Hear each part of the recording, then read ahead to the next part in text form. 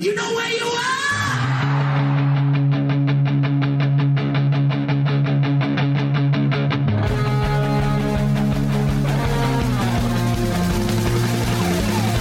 This is Appetite for Distortion.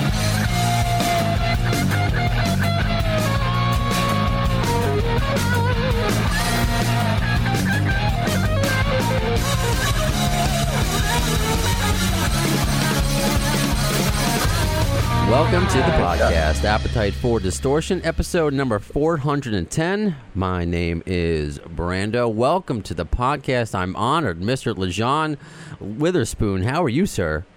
I am fantastic. It's nice to talk to you this morning. Very excited about the new release of the album and everything that's been going on with it. And thank you for taking the time to have us on the show. It's 14th studio album, right? And yes. It's all full circle. When I started in radio, I'm 20 years plus into this, and I started in college playing one of the things behind you, the plaques behind you, Animosity, on college radio. Right above you. So I'm just... Yes, Animosity, yeah.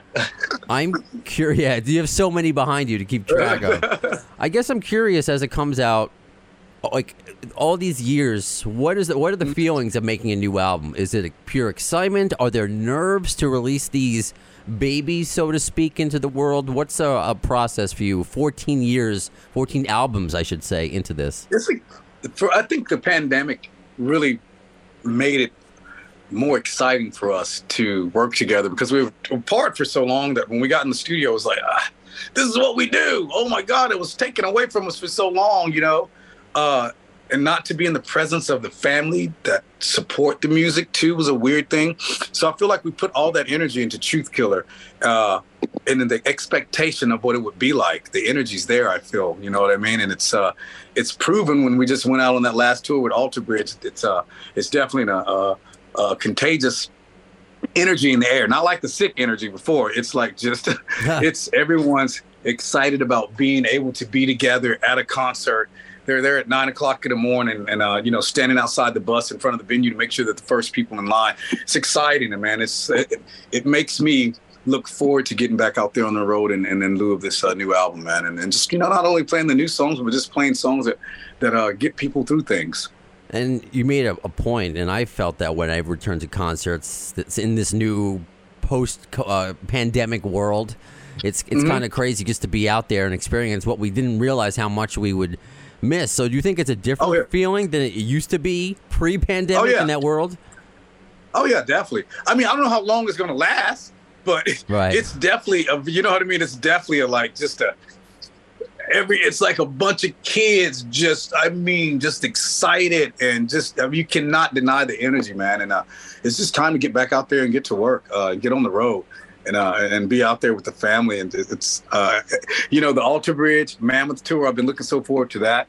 And then also the Dope and Static X in October. I'm like, this is going to be a good, it's going to be a couple of good runs. I know. That's exciting with Alter Bridge. And I've been lucky to see Mammoth. I've had Miles Kennedy and Wolf on the podcast before. Great dudes. Great. Man, we've grown up with them. So this is just a family affair tour when we get out here together. It's going to be great. No, just all family affair? No pranks at this point of your career? Oh no, we don't. Oh no, we were never the pranking band, man. Maybe we did that one time because someone did that to us, and that had to be like in our very beginning of the career. But I remember, was it one time somebody put the Nixons maybe was a flower and all that stuff on the stage? Like, oh God, man, messed up my outfit. Get out of here. I love that. You got time for this? It's an easy question, I guess, but it's the first track. I just was listening to the album. Actually, it's funny because I was talking off the air briefly. My wife's feeding my 3-month-old off screen, and I do because I'm working from home for the most part, and I'm listening to Truth Killer holding him. He wasn't crying, so that means he liked it. He wasn't crying. Oh, but that's good. The first track really kind of lulled him to sleep a little bit, but it got me awake. And I want to hear, because it's a little different than the rest of the album kind of sets it. I might let the devil win. So can you talk about that lyrically and also the approach of that song? I think the approach, we were afraid, people, it wasn't afraid. I think we're in our career, at the position in our career, we felt like we could release a song like that be the first song on the album. Because we've done everything heavy. We've done it, you know. Right. We're not afraid of those guys. We're not afraid of those guys that are like, it ain't heavy enough, man. You know, it don't sound like D-side. You know, who cares about that? You know, we have a catalog. We've grown musically. I feel like it was amazing that Clint was able to tap into that 9 Inch Nails side. And to me, Might Let the Devil Win is it's probably, to me, and this is my opinion, it's one of our heaviest songs. So it made sense the way you said, it put the baby to sleep, but it got you going. Yeah. To me, that song puts me in the sense of when you go to see the symphony or something play like that, and people are all, and you got these people up here ripping, and you know what I mean? It's the same kind of effect. It's just people, I guess, accept it in different ways, but I'm happy. I feel like when we did this so I'm going to answer the question. So I removed myself from the album. I don't listen to it until it comes back out, so I won't listen to the whole album until Friday. Okay, wow. But because I feel like I like to relive it again in the moment with everyone else. So even when we did the 2 days of I think maybe 1,000 or so people got to hear the Sevendust album, you know, in Orlando. I went out a couple of times just to see the response, and Might Let the Devil Win was actually one of the songs that I wanted to see the response. I just couldn't wait, and it was so cool to watch people and watch their faces, and then be standing up by the end of the song, and I was like, okay, this is what we want to happen, you know, not to think that people are like scratching their head like, this don't sound like something Sevendust would do. This sounds like something they're just growing as artists. And I feel like that was something we were painting the pictures of, us not being afraid to show different sides of our musical ability. Even though you say like different sides to your ability, what I find really fascinating and truthful, when I just go on, whether it's not even just your Facebook page or Twitter page, your pages, but just YouTube, general, it's Sevendust is consistently good, consistently great, and underrated. Do you feel that way? Do you get that sense where, you know, has there been an album maybe you thought you fell off, or do you feel like you've been consistent, everything's on an upward trajectory? I feel like, I don't think we fell off. I think we fell off either. With Blood and Stone only because we weren't able to tour it. But she still charted and stuff, you know, and it was the pandemic, so we couldn't tour, but that sucked more to be here. Like, but it was cool to get that in the mail, even though we weren't out there working. Okay, it's okay. I guess we still are in the music industry, even though we're not ever going back out, it seems like. That was a very hard time, but I feel like the setup for this is good, for this new Truth Killer, and just everything seems like it's flowing. The energy's in the air. It seems like the planets are aligning right, and I'm just ready to get back out there. You know what? When you just talked about the baby again, I want to tell you something that hit me that was so profound. So this summer has probably been the best summer for me with my family, not having to be out on the road and everything, and actually being able to be home with them and spend that time. Mm-hmm. And we've been going to the lake a lot, just, you know, getting ready to close it down this weekend before I fly out Saturday. But my best friend, and she looked at me and she was like, you know, we only have 18 summers with them. Mm. And I never thought about it like that until she said it that way. And I was like, what? She's like, yeah, you know, it's like the kids, 18 summers. And I was like, dang it, that's scary to, you know, just to look at it in that sense. And I never really, and she's like, yeah, Jada's going to be 18 in a few years and she'll probably want to do her own thing. And I was like, that's right. You're going to the lake with us, no matter if you don't want to or not. So I'm just trying to make sure that I utilize all that precious time with them because they grow so fast, man. Oh, that is so. Enjoy that baby boy. That's true. This is the first summer of 18 summers. That's all we got of him. There you go. Oh God, now I'm depressed. Thank you, LJ. No.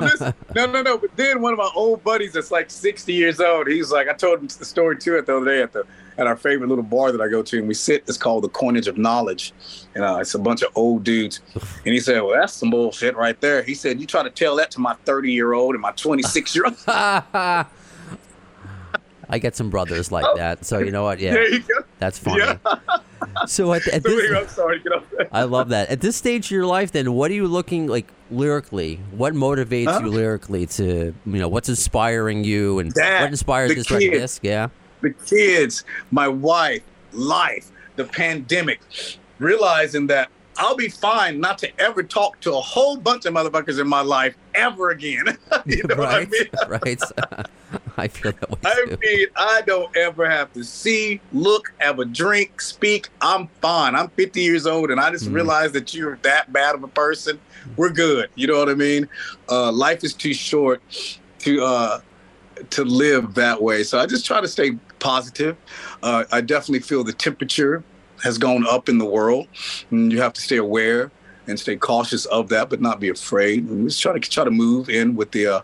Just try to keep moving. That's what I'm doing in life, and I try to keep my kids and focus on that too as well. So yeah, it's just crazy. Life is crazy, and as we get older, man, you start learning more about things. And I look forward to the future. You know, I'm very excited about signing this record. I forgot the days of signing a record deal were completely over, and then Napalm comes around. Now we have 5 videos. I've been doing international press for like the last 2 months, all day, and it's been incredible to be back in that portion of the machine, because that lets you know that something is happening. You know, somebody's listening. Oh God, why am I talking to you? Why am I on a Zoom with you in Portugal? Obviously, we're getting ready to come back over there or something. You know what I mean? And it's just been a very good experience to feel like it was back in the day. You know, that things are opening up again, and it's just exciting. How do you keep your voice in shape? Because it takes a lot to do these tours, but obviously on top of that, the singing. You are one of the most soulful voices, and you're still. Oh, thank you. You sound just like you did in the late '90s here. You know. Oh, wow, thanks. So how do you keep your voice in shape? And do you do any exercises or anything like that? Yeah, I smoke weed. Nah. Nice. You know what, man? Ronnie James Dio, one of those guys. I remember was like, man, just sing and do your thing. He's like, all that stuff. You know, I'll do my vocal warm-ups before, you know. I'll sing a song or two. I'll drink water. Then I'll do a shot. But my most important thing is to rest. You don't have to, I don't have to burn it all the way down. You know what I mean? I know myself, and I know moderation with anything in life. And so I try to stay, I try to stay healthy and stay in shape, that's it. I think it's in you. It's a mind thing too. And in Sevendust, man, it's always to us been a sport. On that stage, we feel like athletes as well as artists up there, maybe not as much now, but it's always been something where we get up there and we put everything into it. If you're not leaving hurting, you're not doing it right. So it's cool. I gotcha. And I know you have a ton of interviews today, and I want you to get that rest. So I don't want to keep you here. Well, guess what? I still got to pack for the tour. Okay. Then we're leaving for the lake tomorrow. It's just, I got to fly out Saturday. I'm not ready for anything. So we're fine. Right on. Well, you may have noticed the name of the podcast, Appetite for Distortion. It's a twist of GNR. That's what I was going to say. I was going to ask you about that behind you. I thought I saw. Oh, yeah, I got a bunch of things behind me. The Sweet Child the Mind book that one day I'll read to him. Very cool. I do have my cat. I don't know if you've noticed. I do have my cats in like outfits. You see those ads on Facebook where you can put like a picture of your pet in some like oil painting. Yeah. You got that done? I got that done. I'm that That's cool. awesome. Do you have 3 kitties? I did. Now it's 2. Okay, all right. Yeah. I think I can see I got 2 dogs. There's one, Prince, is sitting right there in the living room. That's my best buddy. He watches TV. He's a good dog. He's only a year old. And he barks at everything on the TV, from the Geico thing to any dog, squirrel, turtle, anything like that is getting chased down in the. Well, I'm lucky because some of them, like, they'll bark at me. I know it's a cat, but they'll bark at me when they need food, and sometimes they might come over right next to me, but not yet, not at this moment. But this is what I have behind me, because I'm not like you. I don't have gold and platinum records and all that cool stuff behind me. So this is my bar in here, man. This is like, so I call this, no one comes in here really with me. Well, the kids will come in here every once in a while, but this is like the old museum of, let's see, I'm trying to go around, of collectible stuff that I have from all over. Jukebox? From all the, that's over there is probably about 100 or so coins from soldiers from around the world. Excuse it right here. It's a mess right now. No, that's okay. This right here, I call myself a mantiquer. Made that word up. This is a globe. I think it's one of the ones that has the first light bulb in it. Oh, wow. That was a gift from, if you ever know the DJ here in Kansas, Johnny Dare. Okay. He's got a syndicated show, whatever. So my wife surprised me for a surprise birthday party, 50th birthday party in Nashville at the end of the Sevendust tour. and about 90 of our closest friends from around the world were there, and they kept a secret for 3 months. I was like, you guys are a bunch of fucking liars. Wow. As far as Australia, people were there. I mean, it was crazy. But this is one of the coolest gifts I got besides everybody showing up. It says, a man's friendships are one of the best measures of his worth. Happy 50th, LJ. Well, now you look at it. It's a whole iron case, right? This lights up. That's the picture of me and that's Johnny there, and that's Jeremy Dixon, one of my best buddies too. This is a 50 caliber. This is a 50 caliber Desert Storm pistol, Desert Eagle pistol that I got for my 50th birthday. Damn. With this case. And I was like, what in the heck are we doing after we walked outside to get in our Uber? And I'm carrying this. I'm like, are we going to get arrested? Oh, no. We're on Broadway, and I'm like, I have a 50 caliber gun in a case. What are we doing? Well, I'm glad you're okay. Yeah. So that's funny. So yeah, I'm sorry. That's just one of the man caves in here, man. But it's fun to come in here, and you get to look at all the Sevendust history, and you find stuff that you're like, oh my God, I forgot about that. And well, let's talk about that Sevendust history. I don't mean to cut you off because I know I only do have a few more minutes. But speaking of guns, though. I use a 6 degrees of GNR bacon if I'm not away, to connect the artist with Guns N' Roses, just to see if there is one. I'm not sure. Maybe you could tell me. But I got this yesterday when I announced that you were coming on. This is from guitarist Chris Webber, who was in Hollywood Rose with Axl and Izzy before GNR, and he was also in. No way. Yeah, he wrote Anything Goes, co-wrote Anything Goes off of Appetite. And no way. He was in a band called UPO.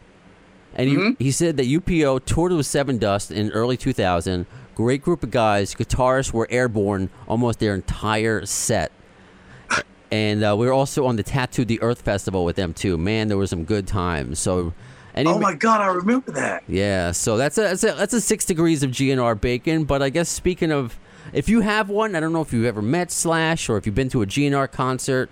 If just a generic question would be, where were you when Appetite came out? Oh, my God. What year was that? 1987. It was just oh, my God. I think I was working at Hardee's. Hardee's. And it was a summer, and I was getting ready to be in a band, Body and Soul. And, we were listening to Appetite and all that. And then I remember meeting Slash a couple of times. What was the first time was he in what was the other band Slash was in? Velvet Revolver. Yep. Met him then. But I do remember when him and Miles were going over. Was it Snake Pit maybe? Yeah, there was a Slash's Snake Pit as well. And I don't know if Miles was singing with that or something else. But we were all going to Australia, and it was funny because they were up in first class, and I was walking by, and I remember seeing Slash, and he was drinking coffee. And it's a true story. And he had the mirror shades on. And I was talking to Miles, was sitting right beside him. I was like, oh, man, Miles, we're hugging and stuff. And I didn't want to bother Slash. But as I walked by, I could see that his eyes were like this right here, looking out of the side of the sunglasses. So it's funny. But I've heard that he's incredible. He's done all his work, a lot of the work with Elvis, the producer that we work with. And it's just really cool to come in after Slash had been there. And, you see, like, I could tell you a story. He's like, he has to get a new chair because Slash plays a lot. He'll put his knee in the leather chair and just rocking. Okay. And just imagine the indention after Slash has been recording. And this, it's pretty amazing. That's stories funny. That you get to hear. I'm like, oh, wow.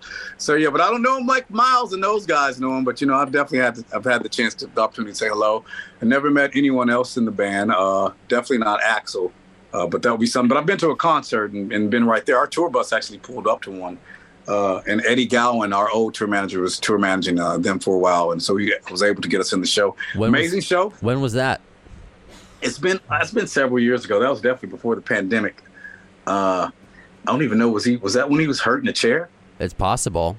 Yeah, I think it was. Yeah, he was in the chair. Oh, okay, that's cool. Because I was curious just to uncover, because you have a soulful voice and Slash has a soulful playing, and even we mentioned just off offhand Slash's Snake Pit, where you have a similar voice to Rod Jackson, I think. Oh, wow. To the second record. So I just thought, like, you never know. Slash plays with everybody. So I was just curious. I would love to jam with Slash, man. I think that would be awesome. I'd love to I'd love to know, meet him, like, on a personal level. Like, man, I've loved you and I've grown up to your stuff, and I love everything that he does. It's incredible, especially what him and Miles do too. It's amazing that he's got so much talent, and I love that commercial that he's in. Well, you got it. He's in a lot of commercials, but let's flip that then, because of Miles, also because Mammoth WVH has opened up for GNR. What's the What's the thing that you're most excited for this tour? Just to be out in front of everybody, to play the new songs. To be out there, and also to be out there with Wolfie and Mammoth and Alter Bridge. Like I said, this is their family with us, and it's just going to be a good time, a good summer for us to be out there with good music and a lot of good folks that are ready to get some good music, and it's fun. I can only imagine how much fun we're going to have when we get out of here. What do you think? Because this is a trending story that goes around a lot. I know it doesn't affect you at all, but backing vocals. There are bands that use backing tracks. None of that was Sevendust. I can't even imagine that was Sevendust. Well, no, there's definitely not backing tracks, but there's definitely samples and stuff which is fine. That you hear. There's nobody. We're not running like 1, 2 tape, and all of a sudden you hear me singing and stuff. No, that's never happened. We've always, what would we say? F it. Let's do it live. That's how you got to go. We run it live, man. There's some nights where, and when I talk about like Axl or other lead singers, as somebody who is not musically talented, just the way I look at it, I'm a sports guy. I look at sometimes like a pitcher. You could be an ace pitcher, but some nights your curveball isn't breaking. Your face. Oh yeah, some nights. So some nights, yeah. Some nights you might have to not sing it the exact way that you might have to change the register. You might have to change the note to a lower note where you feel comfortable. You know your voice. You know what I mean? At this point, you know your body. You know what you can do. It's so funny. But for years and years, and I still do it, and the guys know it. After a show, you could be in the bunk, and it could be completely silent, and you could hear me say, just to check it. You know what I mean? I'm checking my instrument. You know what I mean? I'm making sure that it's no gravel. If there is, and then I'm worrying about it, I'm thinking about it. I need to drink some water. What do I need to do to make sure that, okay, I got how many more hours before I have to do it again, and I know how I feel right now. And, I'm checking it for myself. So that's something I do, and I've done that for years just to make sure that, hey, we're ready. Oh, I love that. Was it hard to whittle down? Because there's 12 new tracks for us. Did you have more written, perhaps? Yeah, it's kind of hard. Yeah, it was hard to whittle down some stuff. It's always like, at the end of the studio, you're like, oh, man, is that you sure we're not going to put that on there? Is it good? You're like, oh, no, let's do this one, and then let's put those on a B-side somewhere and see what happens. But, yeah, it's hard, especially when you have so much music and so much talent and so much energy going into it. But it's not hard in a bad way. It's hard in a good way. I know the focus now is on the new album and the tour, but in the back of your...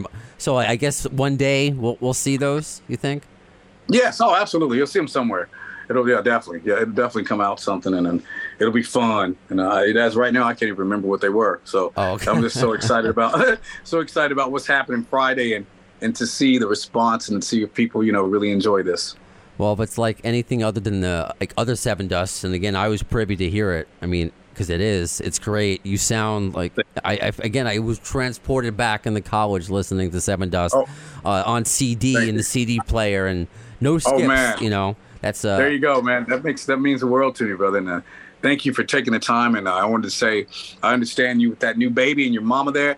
Tell her congratulations, man, and y'all enjoy every freaking second of that, man. That's an angel. That's a blessing from above for sure. Thank you. I'm trying to raise him on radio. Sometimes he's been sitting here. His radio name, Baby Brownstone. Well, we'll see. No way. He's already cooler. He's already cooler than everybody else. Right? I thought so. He's already got the edge, man. Thank you. That's awesome, man. Thank you, Lajon. I really hope we get to do this again. And I hope to see you. Now, where are you living at? I'm in Queens, New York. So I know you're playing in Jersey and... Buffalo's the first day. I'll be in Buffalo in a few more days. Oh, well, that tells me you're not from New York, because Buffalo is 6 hours away from me. Oh, that's not too bad. But Queens is awesome, man. That's awesome. Jersey's very cool. closer. You're playing the Stone Pony, so if he's oh my God, that's right. Yeah, if he's behaving, outside stage. Yeah, it's a great stage. Sorry, and I love the pizza place beside it. I already asked, and they said it's still there, so I'll be there. That's all you need. Yeah, you need pizza in the Jersey Shore, man. Well, yes. Thank you, LJ. I hope we get to do this again. Hey, all you have to do is hit me or hit Kevin up, and I'll make sure that we make it happen. Much appreciated. You take care. Thank you. You have a good. All right, you too, brother. Bye-bye. Awesome. A prime example of an interview where I become a bigger fan of the band after the interview. How nice of a guy was LJ Lajon. Just so cool. So Truth Killer is out today as I am posting this interview, July 28th. Too cool. Just really nice to speak with him, and I hope to get to do it again. And not much of a 6 degrees of GNR bacon. I do appreciate that Chris Webber story, which is really interesting. The Hollywood Rose-ish connection. And can you hear it? I know I have these like kind of wacky fantasy football kind of. You pick your favorite members of different bands to create a super group. But we all do that. Can you picture and hear Lajon sing with Slash, a very soulful, and I can hear Rod Jackson's voice, like this, that very soulful but rock voice that seems to really marry Slash's sound. So I'm assuming that Lajon's not going to be on Slash's new blues album, because that he would have known that. But I don't know, maybe Slash puts out another one. Hopefully that happens. I think they would be a really cool pair to put together. And speaking of Slash, let's wrap up a certain Richard Fortus, Nuno Betancourt Slash story in Shotgun News.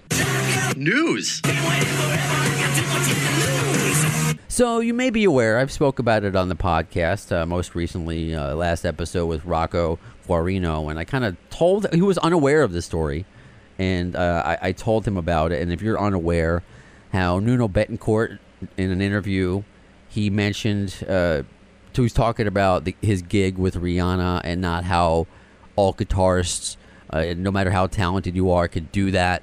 And he mentioned Slash by name and how talented he is, but he couldn't play just Rude Boy. He couldn't just stick to the script, I guess, is what he was trying to say. He couldn't just play the song how it's meant to be on the album.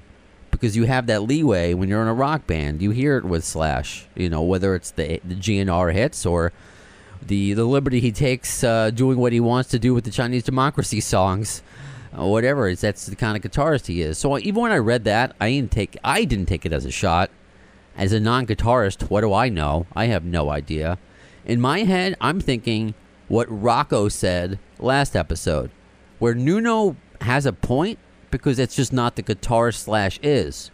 Sure, is he talented enough? And if Slash really wanted to just play second fiddle to a pop star and just play note for note, could he do that? Yeah, he could do that. But he won't do that. That's kind of what Nuno was saying, and that's fine. But headlines are going to do what they do. They're going to make it seem like one person's bashing another, and then the comments go out of control, people having this debate. And debate is fine. That's totally cool. But then I only reported on it when I saw Richard Fortus's response, which I thought was kind of cool. Because I still think back to the days where Richard Fortus, you don't know, the main public doesn't know who the guitarists of Guns N' Roses are. And that, Richard Fortus has been in the band longer than Izzy at this point. But now you got Richard Fortus defending the most famous GNR guitarist, his bandmate, Slash. And how just respectful, to use that word, Richard Fortus was in his response. That he respectfully disagrees, and how he literally had the Rihanna gig before Nuno. And of course he plays with Slash now, so he has he comes with the background, the knowledge of anyone to chime in on this debate, and said that if Slash wanted to do it, he could do it.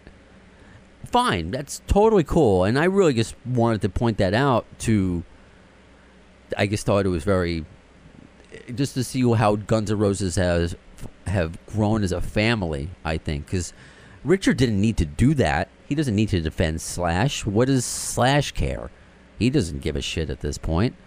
And, right? What does this mean to him. And from all, like, that him and Nuno seem to be, like, probably friends, So that came out. However, and I'm not going to go into it so much because now it's kind of squashed, so I will just kind of be bringing up old beef. But it's still up there on Instagram if you want to see Nuno's response to that, which was pretty angry at Richard and was kind of insulting and talking down to Richard, like he doesn't know who he is and he's just this guitarist and you're a replacement in Guns N' Roses. Just shots that didn't need to be taken.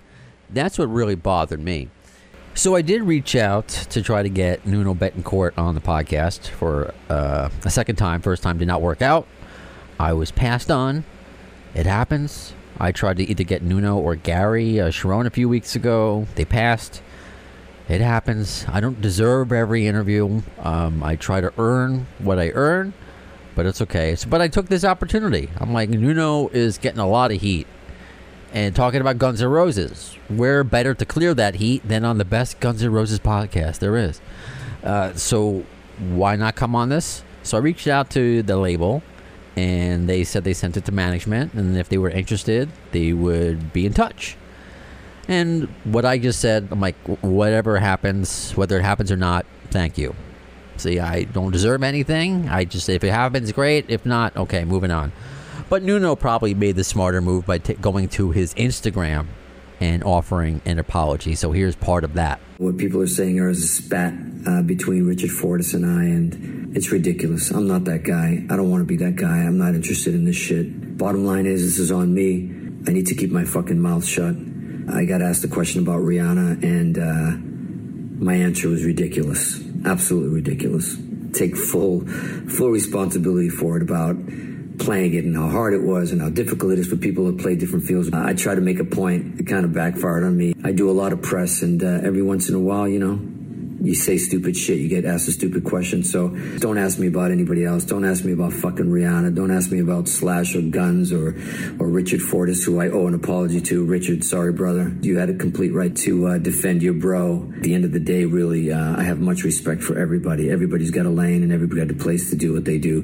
Whether I had heard Richard play before, which I hadn't, it doesn't give me the right to make that comment that I haven't heard a note he played in my lifetime, even though it was true. But it was out of being pissed off, and I think it was just me pissed off in general that I even started this bullshit. Apologies again to Richard. He's obviously a great guitar player. He's playing with Guns. He's got to be amazing. It was really dumb of me to even mention that stuff, or especially Slash. I mean, I don't even know why even Slash came out of my mouth during that, other than I was just using it as an example of us rock guitar players. I hope to have a beer with Richard sometime soon and just have a laugh about it, because this is just stupid. If you want to hear the whole thing, it's up on Nuno Bettencourt's Instagram, and it's close to 5 minutes long. And unlike a lot of celebrity apologies, this one seems just completely sincere. It does. I thought it was cool how Richard Fortus, he comments below, yeah, let's grab that beer. The whole thing is completely squashed, and he took ownership of it. If anything, I thought he was a little too hard on himself. I don't think what he said was stupid necessarily about Slash. I think it's a topic of conversation, and a great example of that is the last episode I had with Rocco Guarino, who was unaware of this controversy, and I told him what Nuno said and back and forth and everything, and he agreed. He worked with Slash with Velvet Revolver, and he's like, yeah, Slash isn't that guitarist to play with Rihanna. Could he do it? Is he talented enough? Can he be technically proficient enough to do it? Of course he could do it. He's one of the best guitarists in the world. Will he do it? Is that the kind of guitarist Slash is, to play the same songs note for note, day in and day out? No. So Rocco agreed with Nuno. So just conversation. This is fantasy football conversation, This is sports. This is fun. This is sandbox stuff. It doesn't matter. What I took issue with was just, again, Nuno's response to Richard's nice response, but this apology was really, I think, is heartfelt and squashed. And if anything, the only thing that bumps me out about it is that more more downfall with people wanting to talk about Guns N' Roses, which directly affects me because over the years you've heard me talk about it, how people just don't want to come on this podcast because they don't want to talk about Guns N' Roses. Bumblefoot, he will go on any podcast, but respectfully won't come on mine because I have a Guns N' Roses theme. Even though every interview he gets asked about Guns N' Roses, but too much of the focus would seemingly be on Guns N' Roses from his purview, from his view. I wouldn't do that. I offer. You've heard interviews. Was my entire interview just now about GNR, or was it more about Sevendust? Right? But I get the GNR stuff in there, but some people, they don't get it. The bad example that happened recently, or the good example, I guess, whatever you look at it, was with Josh Todd. I've had him on twice, lead singer from Buckcherry. Label reaches out to me again, loves what I do. And as we're trying to set it up, management denied me because of the GNR theme. Because that makes sense. That makes any sense. So Nuno says, okay, maybe I'm not. Don't ask me about Guns N' Roses. Don't ask me about GNR. Don't ask me about Slash.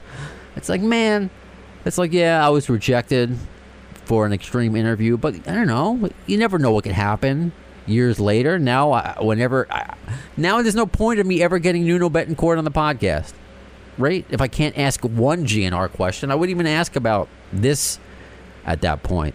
I would ask something, when was the first time you heard Appetite for Destruction? Something safe, you would think, but GNR related, just for our purposes. So it just sucks. Same thing like what happened when I interviewed Mike Portnoy about what he said 10 years ago, the little back and forth, another back and forth quick nothing spat that he had with Matt Sorum at the time about his drum fills on November Rain. And his answer was very thoughtful and thought-provoking, and Matt Sorum didn't even respond angrily. It was just a nothing feud, right?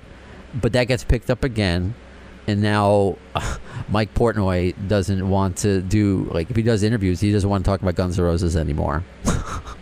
That sucks. But yeah, like when I had Adrian Smith from Iron Maiden, the management called me after the fact to take out his very diplomatic answer, his very nothing answer to Axl not wanting to tour with them really in 1988. Ooh, how controversial. What a big deal that is. So this is, if anything, it's going to make it harder for me to get interviews. Guns N' Roses, no matter what the question is, no matter what the topic is, it's people want to talk about it all these years later. So that's why it's funny whenever I see comments about, who cares about Guns N' Roses? Nobody cares. Axl should retire. People still care. Millions of people are seeing them around the world. Anything mentioned about GNR is turned into a headline, positive or negative. Idiot. I've been fighting a lot of online trolls lately. I'm good at it because they all think they're smart, but I know how to talk to these idiots who think they're smart. I think that's where therapy has helped me. It's just like I talk to them like a therapist. Like, why are you so angry? Huh? Who hurt you? Did Axl really hurt you? Axl with an E? Idiot. So yeah, that is a nothing. I'm glad that it's squashed, and I don't know. Hopefully one day we get to see like a picture of Richard Fortus and Nuno Betancourt sharing a picture of beer, right? So that does it for this episode of Appetite for Distortion. I just want to remind you the conversation continues in between the broadcasts: Facebook, Twitter, or X, whatever you want to call it, Instagram, TikTok. Please follow and subscribe on YouTube. And if you go on any of our social media, the main link I usually have in the bio is that Linktree link, which has other links to where you can find us. So you can click it, you'll find our social media, iHeart, SoundCloud, YouTube, to my spin-off Appetite for Horror up there. But on the way bottom is my Patreon. It's at the bottom because I don't like doing this. I don't do this podcast for clicks. I don't do this podcast for money. It's nice. It would be nice to get some money now because of Baby Brownstone and the amount of diapers he goes through. That would help. So if you would like to contribute to this podcast, I think I'd set it up right. Tell me if I'm wrong, because I'm not as technically savvy as I pretend to be. But like, I think set it up like $3 a month. Hopefully, I mean, to me, I would like $3 a month, and I would not like to give away $3 a month. $3 is $3. That's what I'm trying to say. So, you could spend that probably better. But I see people giving me YouTube stars, Facebook stars, just different ways to contribute to the podcast over the years monetarily, even though I rarely ask for it. So I do appreciate it. Hopefully it's an easy way if you would like to do it. And I'll say this, I always tried to pay it forward to those loyal listeners. So whether it's not if you just donated, but if you've been in my inbox for years, just offering support, keeping me going, those are the fans I look to first when I try to get a co-host or when I try to do a review. I want to pay it forward. I want to give you this fun experience that I've been doing for 7 years, and now it's fun bringing baby Brownstone when I can into the fold. I want to raise him on radio. I'll hold him when he's all twitchy and stuff for certain interviews when it's appropriate. I don't know, maybe he'll say his first word on air one day. Absurd, maybe. Wouldn't that be fucking crazy? And this was funny because obviously, by now, if you listened, I used the nickname Baby Brownstone, and there were some listeners that be like, "You really named him Brownstone? Wow, that's hardcore." No, I was so against naming him Axel because I didn't want to be on brand. It's a cool name, but I didn't want to be that guy, the Guns N' Roses podcast, and naming his kid after Guns N' Roses. I just couldn't do it. His name is Harrison Rex. But I call him Baby Brownstone. That's his radio name. So if you want to help pay for his diapers and maybe one day his college fund, just figure out how you can help contribute to the podcast monetarily. I saw this comment on YouTube, and you're absolutely right. It was on the Rocco Guarino episode where, I love your content and your interviews, dude, but you got to get better lighting and a better camera. You were absolutely right. I'm just using the lighting in my living room. I'm using a camera off my ThinkPad right now. These are things that cost money. I would like to put money into this podcast because, you spend money to make money. But all my money is going towards my family, little things here and there. Because, I would put more money into, I think I still have T-shirts available on redbubble.com. But those are things that I just got to find the time for. I got to, and again, money for trying to support a family. And believe it or not, I am not Joe Rogan. I am not Howard Stern. There is not a lot of money in radio or podcasting for all of us. This is not my breadwinning. I have actual jobs that are not this. I've been doing this for fun for 7 years. I've been doing it for fun, and this takes time away. But I love doing it. And I'm glad that you love listening to it, and thank you for all of you who've been here since episode 1.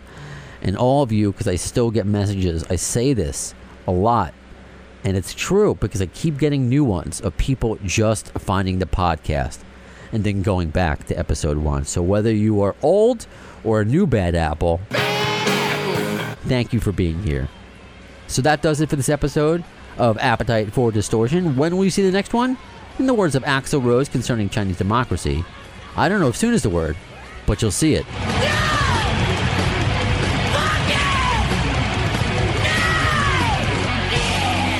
Thanks to the lame ass security, I'm going home.